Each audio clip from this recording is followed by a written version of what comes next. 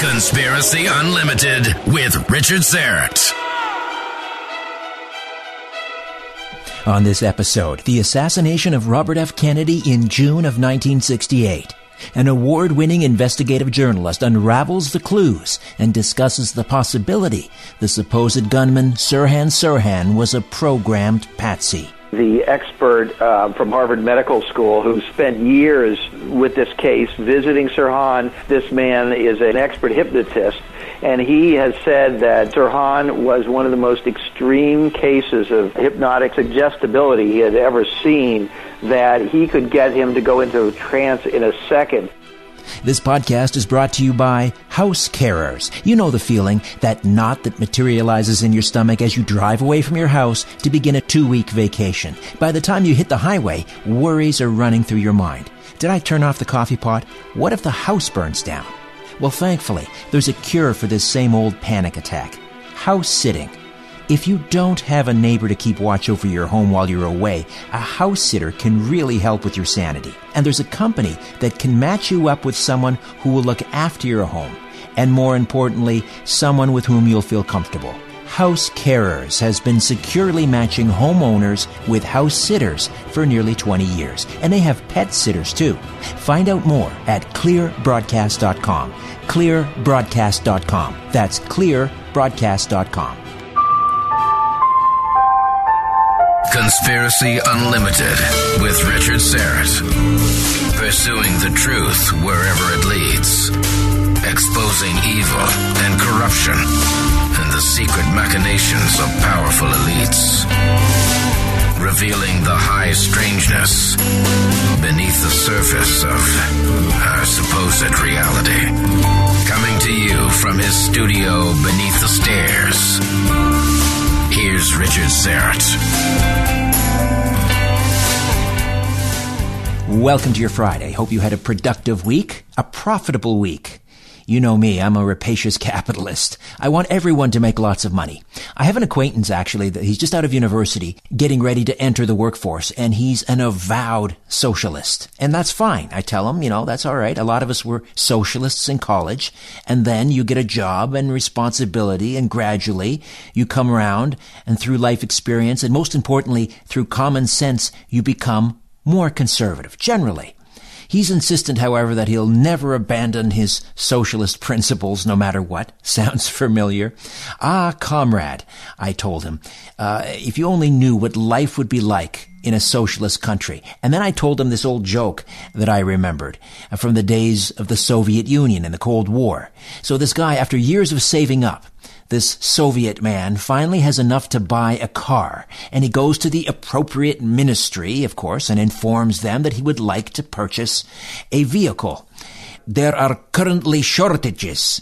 It will be 3 years before your car is available, the minister informs the man. We will have it sent to your house when it is ready. 3 years, he responds. Oh, what month? August, says the minister. August? What day in August? Asks the man. The 2nd of August, says the minister. Morning or afternoon? Asks the man. Why do you need to know? Asks the minister, getting exasperated. Well, the plumber's coming in the morning, the man responds. I love that joke. Well, enough of that, because a couple of weeks ago we actually marked a solemn occasion. June 6th was the 50th anniversary of the murder of Senator Robert F. Kennedy, the younger brother of John F. Kennedy, former U.S. Attorney General.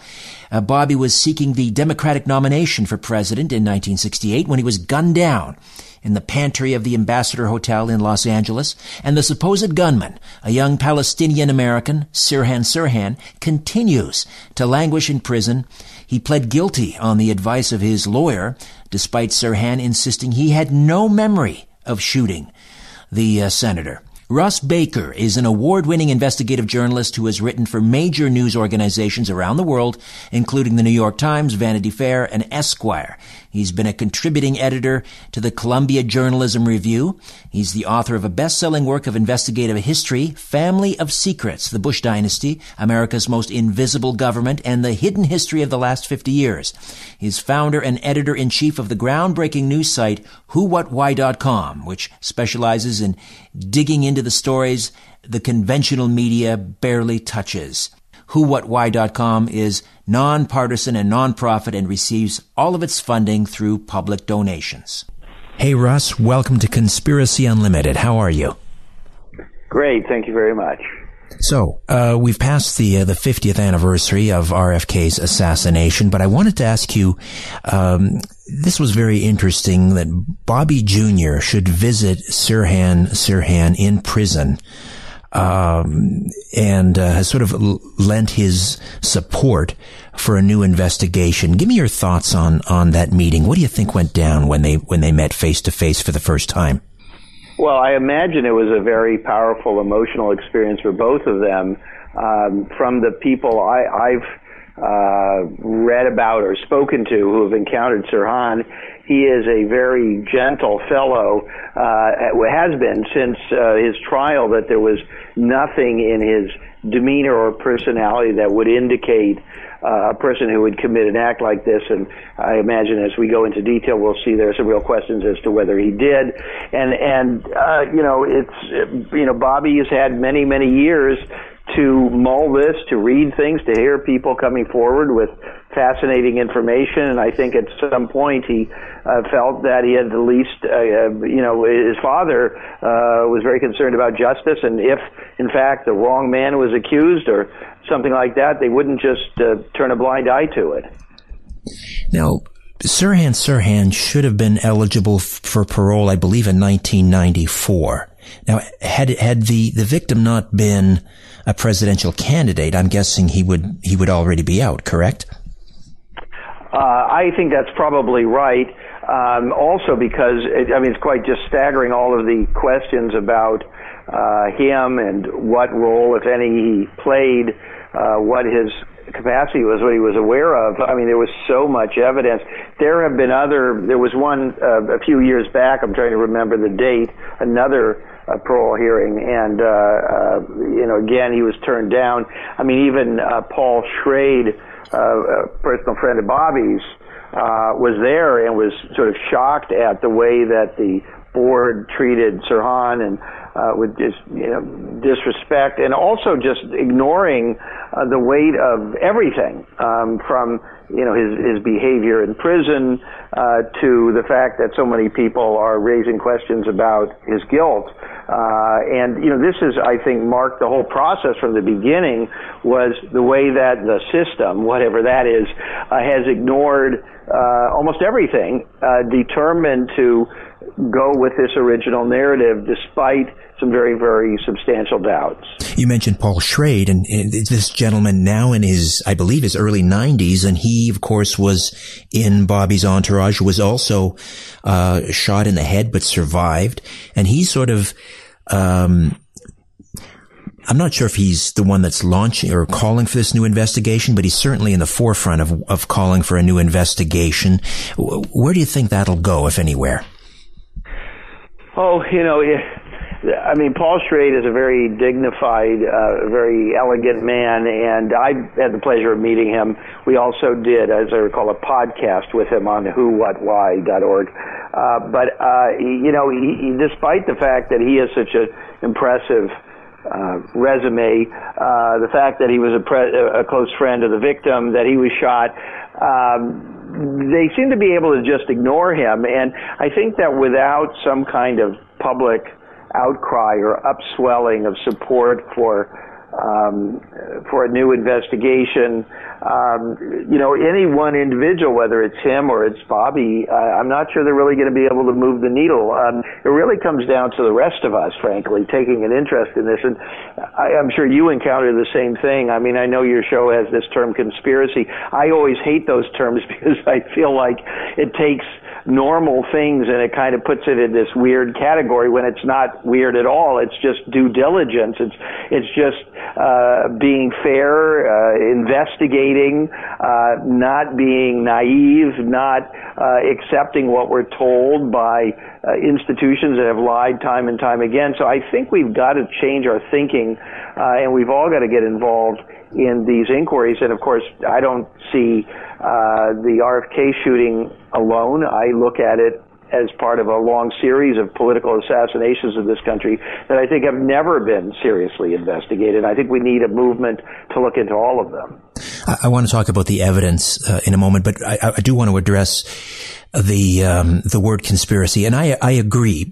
I always say, though, the reason I call it that is I want to be upfront about it. I want to take the name back. I want to take the word back, because conspiracy is part of the judicial system. I mean, it's a crime. It's not just a theory, and oftentimes what we're talking about when we're talking about conspiracies are crimes. So the evidence.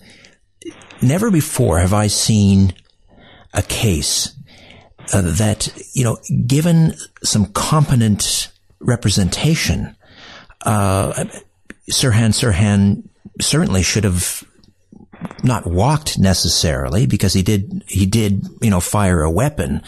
But certainly, all the evidence points to somebody else. And so I want to talk about Sirhan's legal representation at the time, because this fellow that represented him initially seemed to be a bit of a shady character. There was some criminal proceedings hanging over his head that suddenly went away after Sirhan went to prison. That's right. He was in jeopardy himself, and was that a coincidence or was that not? I mean, you see these patterns all the way through. Jack Ruby had a very dubious legal counsel that he said, I don't want this lawyer. I mean, if we do think there's a possibility that these people were patsies or somehow being railroaded, then the counsel that appeared or was provided for them, we have to take a hard look at those people. And I think there's no question that Sirhan's initial attorney was not serving his interests. He was telling him that there were, not to contest it, that it was a fait accompli and so on. And yes, I think this guy indeed was very shady and was under some kind of pressure to make sure that things went down the way that the authorities wanted to go down. And I think coincidentally, if I'm not mistaken, I'm not sure about all of the intricate details of the case that he was involved with, that again suddenly went away. But he, I believe, was involved in a case that it was a kind of a gambling scam, and it involved Johnny Roselli, who, was he not part of the Sam Giancana gang, who may have also been involved in the JFK assassination? Exactly. Isn't that fascinating that you see these recurring characters in all of these sagas? So, yeah, I mean, the fact that Sirhan's lawyer was connected to Johnny Roselli, the fact that Johnny Roselli was both connected to the mob and Sam Giancana, but also had direct ties into the intelligence community. And we see this from the whole the Bay of Pigs, JFK, Cuba. This is the same constellation. And I think I'm glad you raised that, because that to me is one of the most fascinating facts about the Bobby Kennedy shooting. It's one of the many elements that suggest that the Bobby Kennedy shooting was a kind of a coda to the JFK shooting, that these things were directly connected. And of course they were directly connected, because all of those interests that were opposed to Jack Kennedy, who was his attorney general? It was Bobby. And I think there was a sense that when they took out Jack Kennedy, they also removed this Attorney General Bobby, who was going after organized crime, who was going after the Teamsters, was going after so many elements, but then he resurfaces as a U.S. Senator and then is running for president, and there are these rumors that he wants to, when he becomes president, really get to the bottom of who killed his brother. Well, what a threat that was, of course. Was the L.A. County medical examiner Thomas Noguchi, was he called to the stand at all? Well, you've got me. You've got me on that. I don't remember the details of that, but I will tell you this: that Coroner Noguchi did find that Bobby Kennedy was killed with a shot at close range, I think about an inch or so behind his right ear. Exactly. Now, all you have to do is look at the pictures, and there's Sirhan in front of, facing Bobby Kennedy. So whether or not he got any shots off, which we think he did, and of course there's a whole other issue of whether he was alert and aware or had been manipulated into that, and hopefully we can talk about that. But there's almost no question that he did not fire that fatal shot. So unless Tom Noguchi was a total fool, I mean, he was at a very responsible position there in L.A., and he handled all those high-profile cases. And it was interesting how the media loved him at everything but this, and then suddenly, no discussion about his own scientific ability with this type of thing. And I don't think anybody actually ever disputed it. This is what is so amazing about these stories. There's so many holes in them. The Jack Kennedy shooting, the Oswald story, there literally are hundreds or thousands of holes in the official narrative, any one of which suggests that it's wrong. And this Noguchi thing, I mean, that is a whopper. Yeah, I mean, I think either of my 11-year-old twin boys could have represented Sirhan and gotten him off, given the preponderance of evidence, which again points to another gunman. Now, the weapon, this is an Ivor Woods 22, was an 8-shot pistol, wasn't it? That, if I'm not mistaken. It was an 8-shot pistol, and I believe there thought to have been 13 or more shots. So obviously they didn't all come from his gun.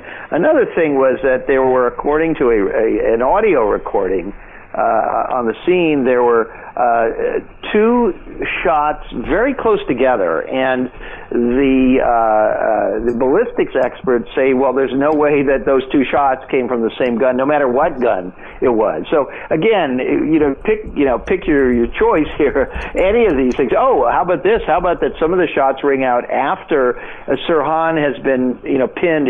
They pinned his hand to a steam table in that kitchen hallway area. They pinned his hand down to Rosie Greer and the 2 athletes, Rayford Johnson, I guess. Right. They pinned his hand down. I think he got off 1 or 2 more, kind of wild shots from there that did not hit Kennedy, but that was it.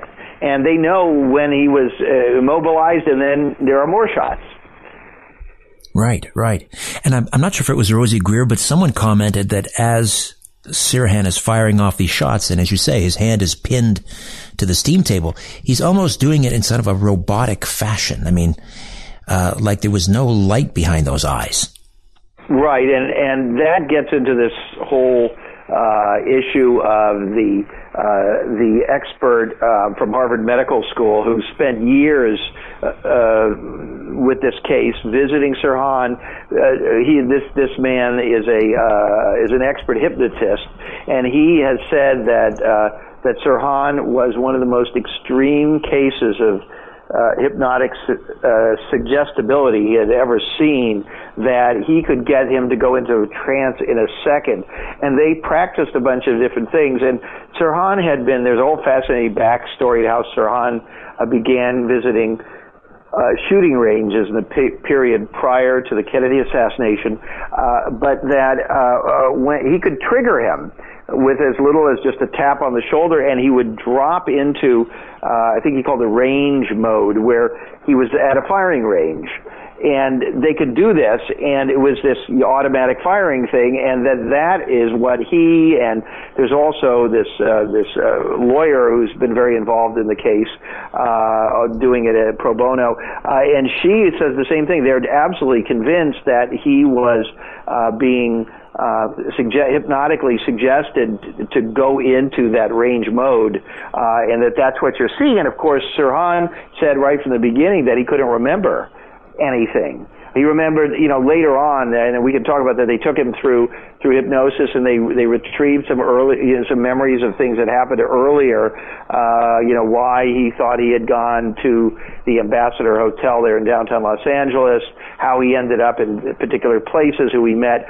But that whole sequence there, where the period where he's firing, it's total blank, which would comport perfectly with the idea that he had been put into a hypnotic trance, and that whatever that was, the tap or something, put him into range mode.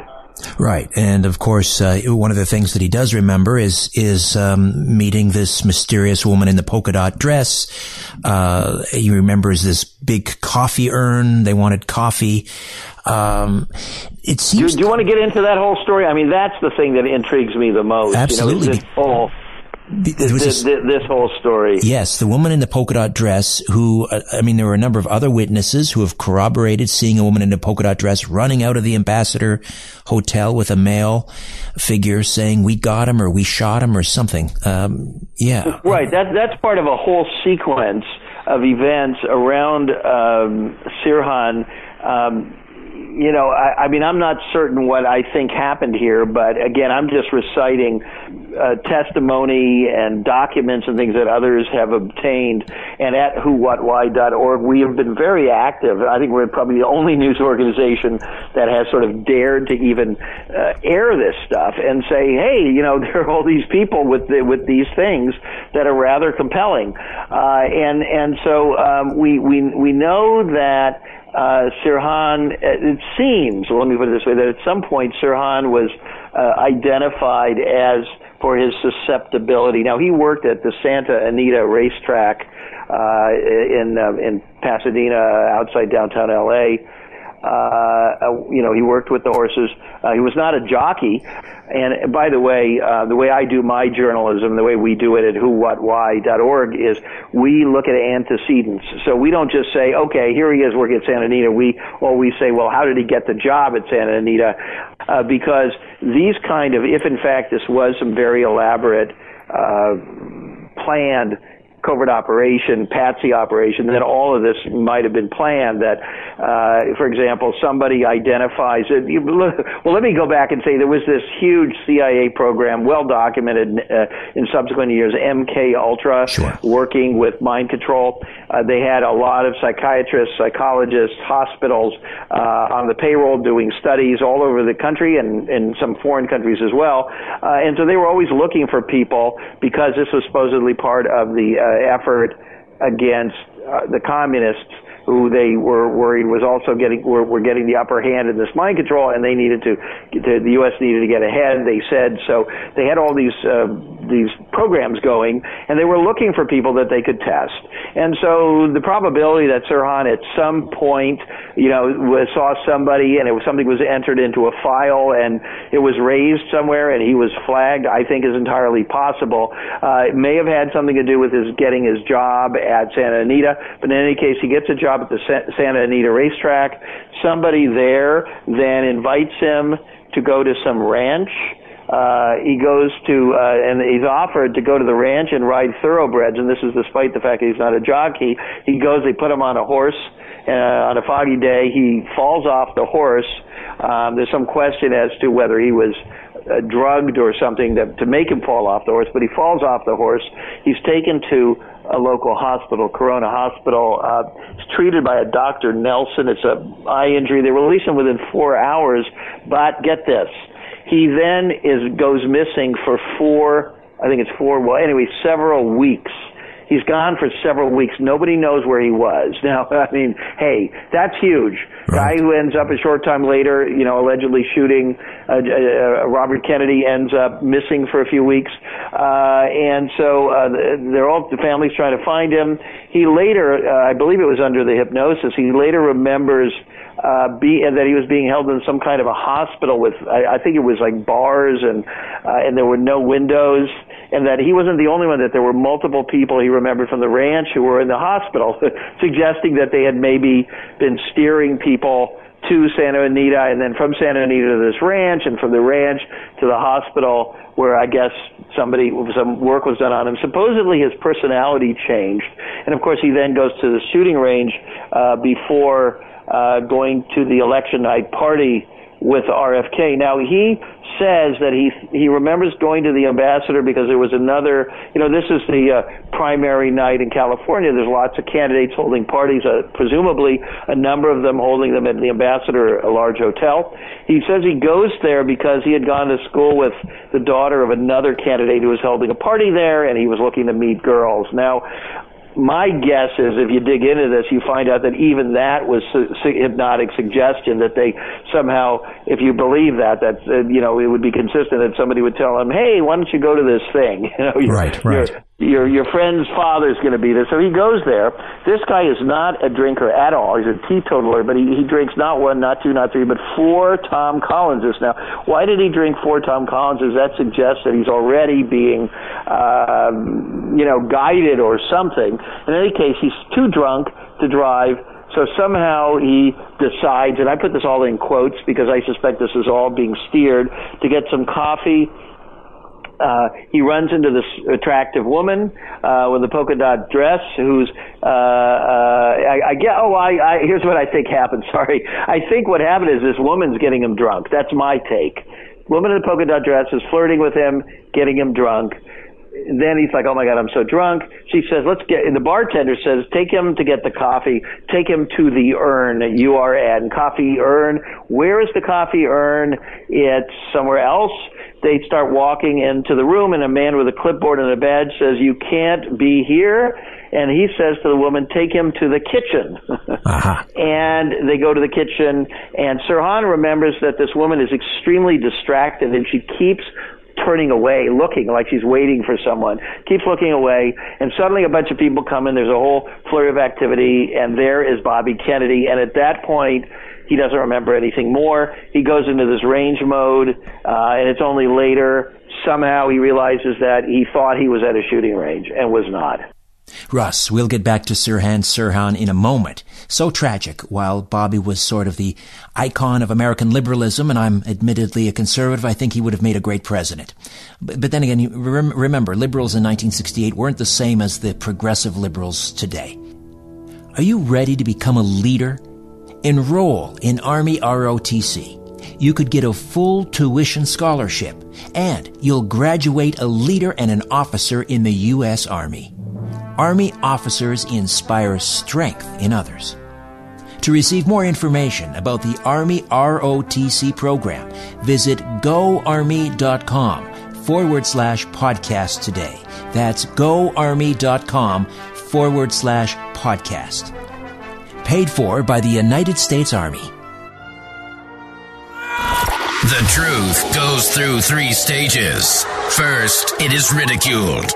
Then, it is violently opposed. Finally, it is accepted as self-evident. Let me just read that again. I don't know what that means.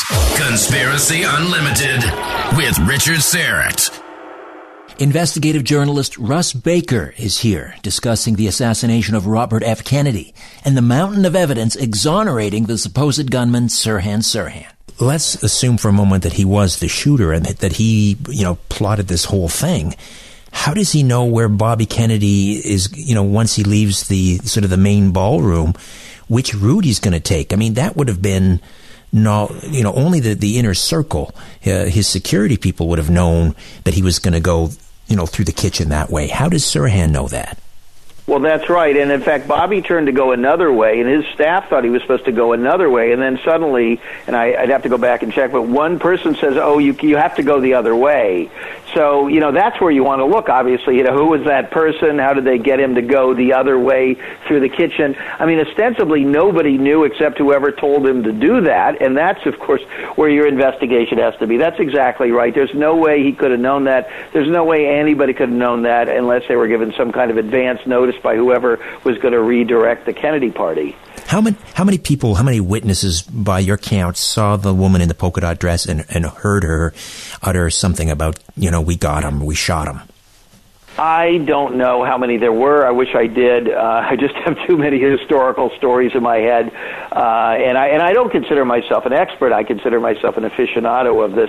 But I will say this: I know there were several people who saw her. I also know that a woman that came forward in recent years, and I think this is again on our website whowhatwhy.org. As I recall, we ran this several years ago. She is was a fairly moderately successful actress in Hollywood who married I believe it was a wealthy Canadian man, moved to Canada and has lived in Canada for years. And she saw this woman in the polka dot dress, and I believe she was one of the people who heard her yelling, "We got him, we got him."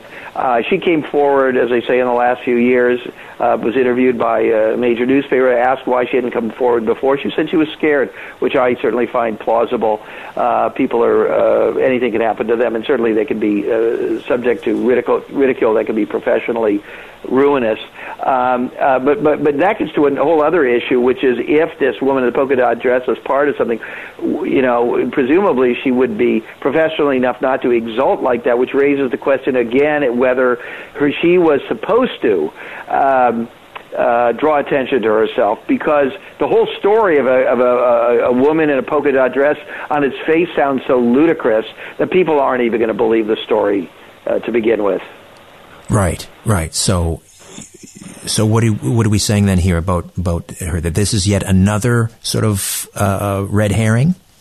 Well, no. I mean, what I think is this. I think that the kinds of people at high levels in intelligence organizations, historically, if we look at the John F. Kennedy assassination, probably the people like E. Howard Hunt and David Atlee, Phillips, and so on. These were extremely intelligent, bright people who wrote books. I mean, Hunt wrote all these, novels, spy novels, and he would concoct scenarios. And so, a lot of these operations, you have to plot it out like a Hollywood movie with distractions and all kinds of things. This is what a coup is. Those same people were involved in the coup in Guatemala. A lot of the success of a coup or any kind of operation is not that hard to shoot somebody. What's hard is to get away with it. And so it's all the other stuff. It's all the logistics.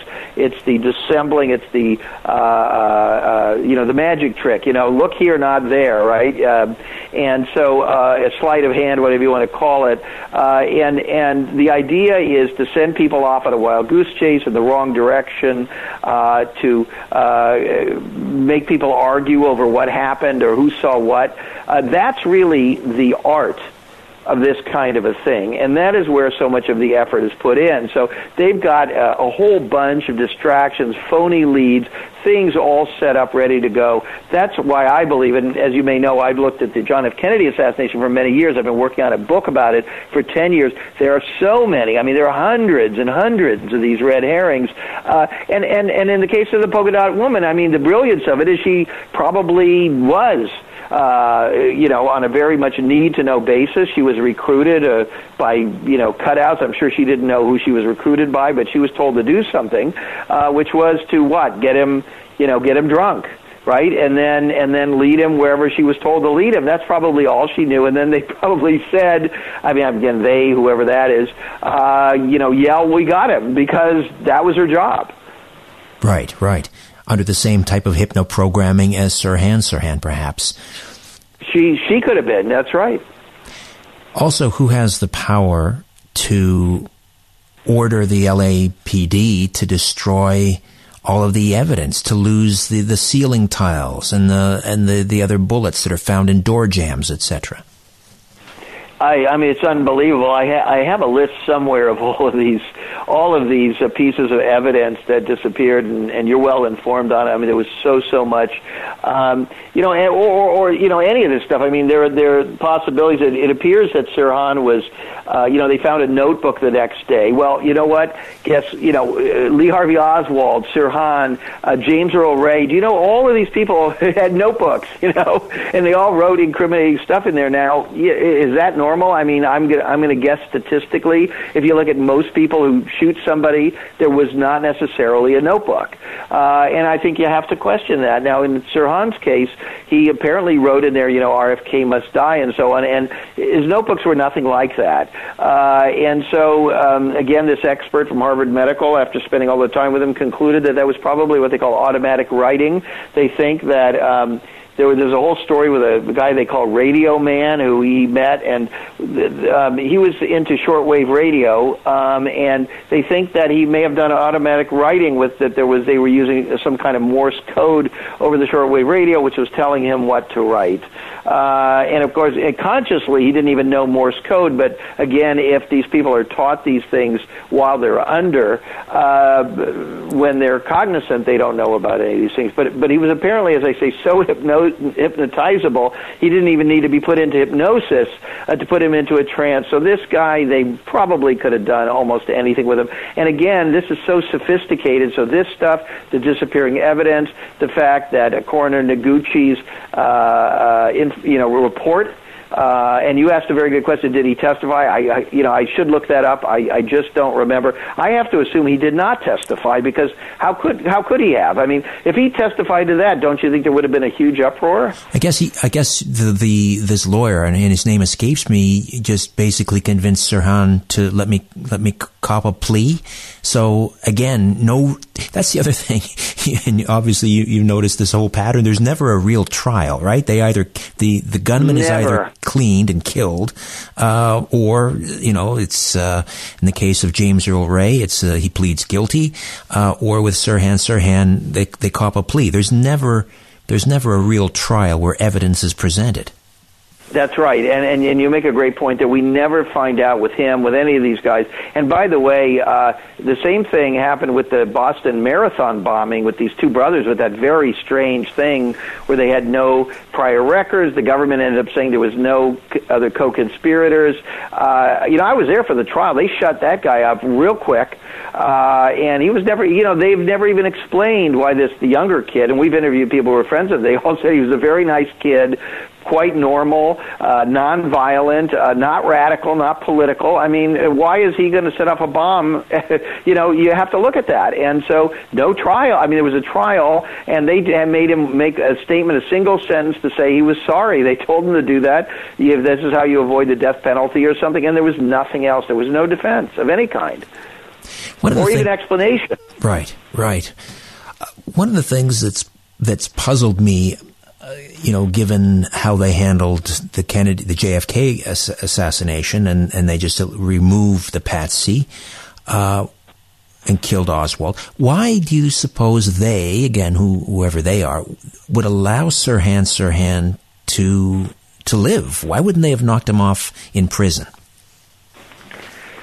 Oh, that's a good question. I mean, I certainly know he's been in solitary a lot, and I don't know whether that might have anything to do with an attempt to keep him isolated. But there was no other reason. I mean, his behavior has been impeccable. He's a very gentle guy. He reads. He's quiet. Doesn't make any sense. So maybe that has something to do with it. I don't know the answer to that.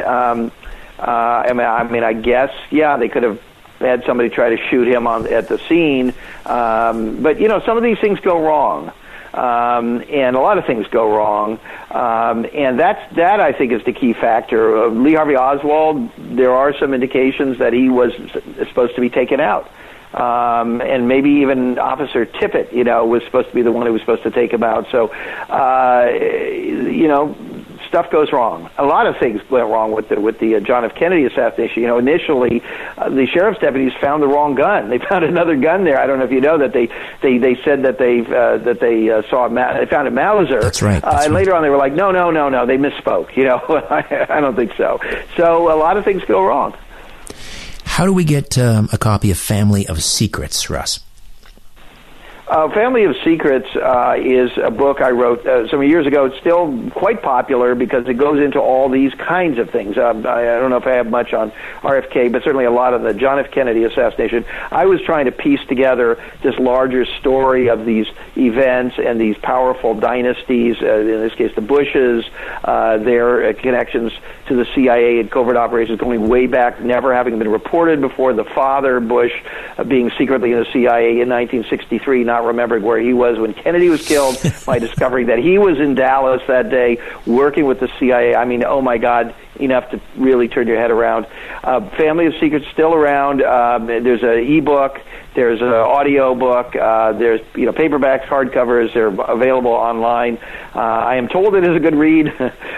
Told that it's something you may want to have in your library. Absolutely. Family of Secrets, and again the website whowhatwhy.org. Russ, a great pleasure meeting and speaking with you, and I hope we can do it again sometime. I'd like that very much. Thank you. My pleasure.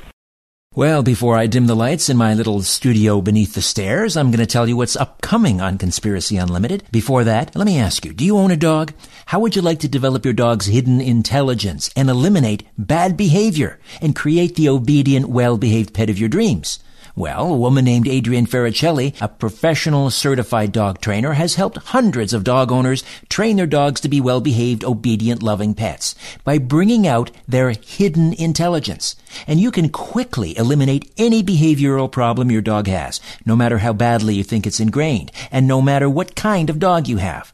The science behind this is simple. You may have heard of neuroplasticity in the human brain. Our brains are capable of learning new behaviors. Well, your dog's brain has the same plasticity. And with the right mental stimulation that Adrienne teaches, any dog's brain will become more open and receptive to learning new information. Your dog will listen to you and understand what you want it to do. When this happens, bad behaviors simply fade away as more desirable ones appear in their place. So, if you want to check out this remarkable dog training system, just visit realbusinessbargains.com. realbusinessbargains.com. That's realbusinessbargains.com. Coming up on episode 86 of Conspiracy Unlimited, the psychic meaning of tattoos. Until next time, I'm Richard Sirhan. So long for now. A new Conspiracy Unlimited with Richard Sirhan drops every Monday, Wednesday, and Friday at conspiracyunlimitedpodcast.com. Blow your mind. That is all for now. Oh, and remember to share and give a 5-star review because we have huge egos and need love. We're like cats. We need constant petting.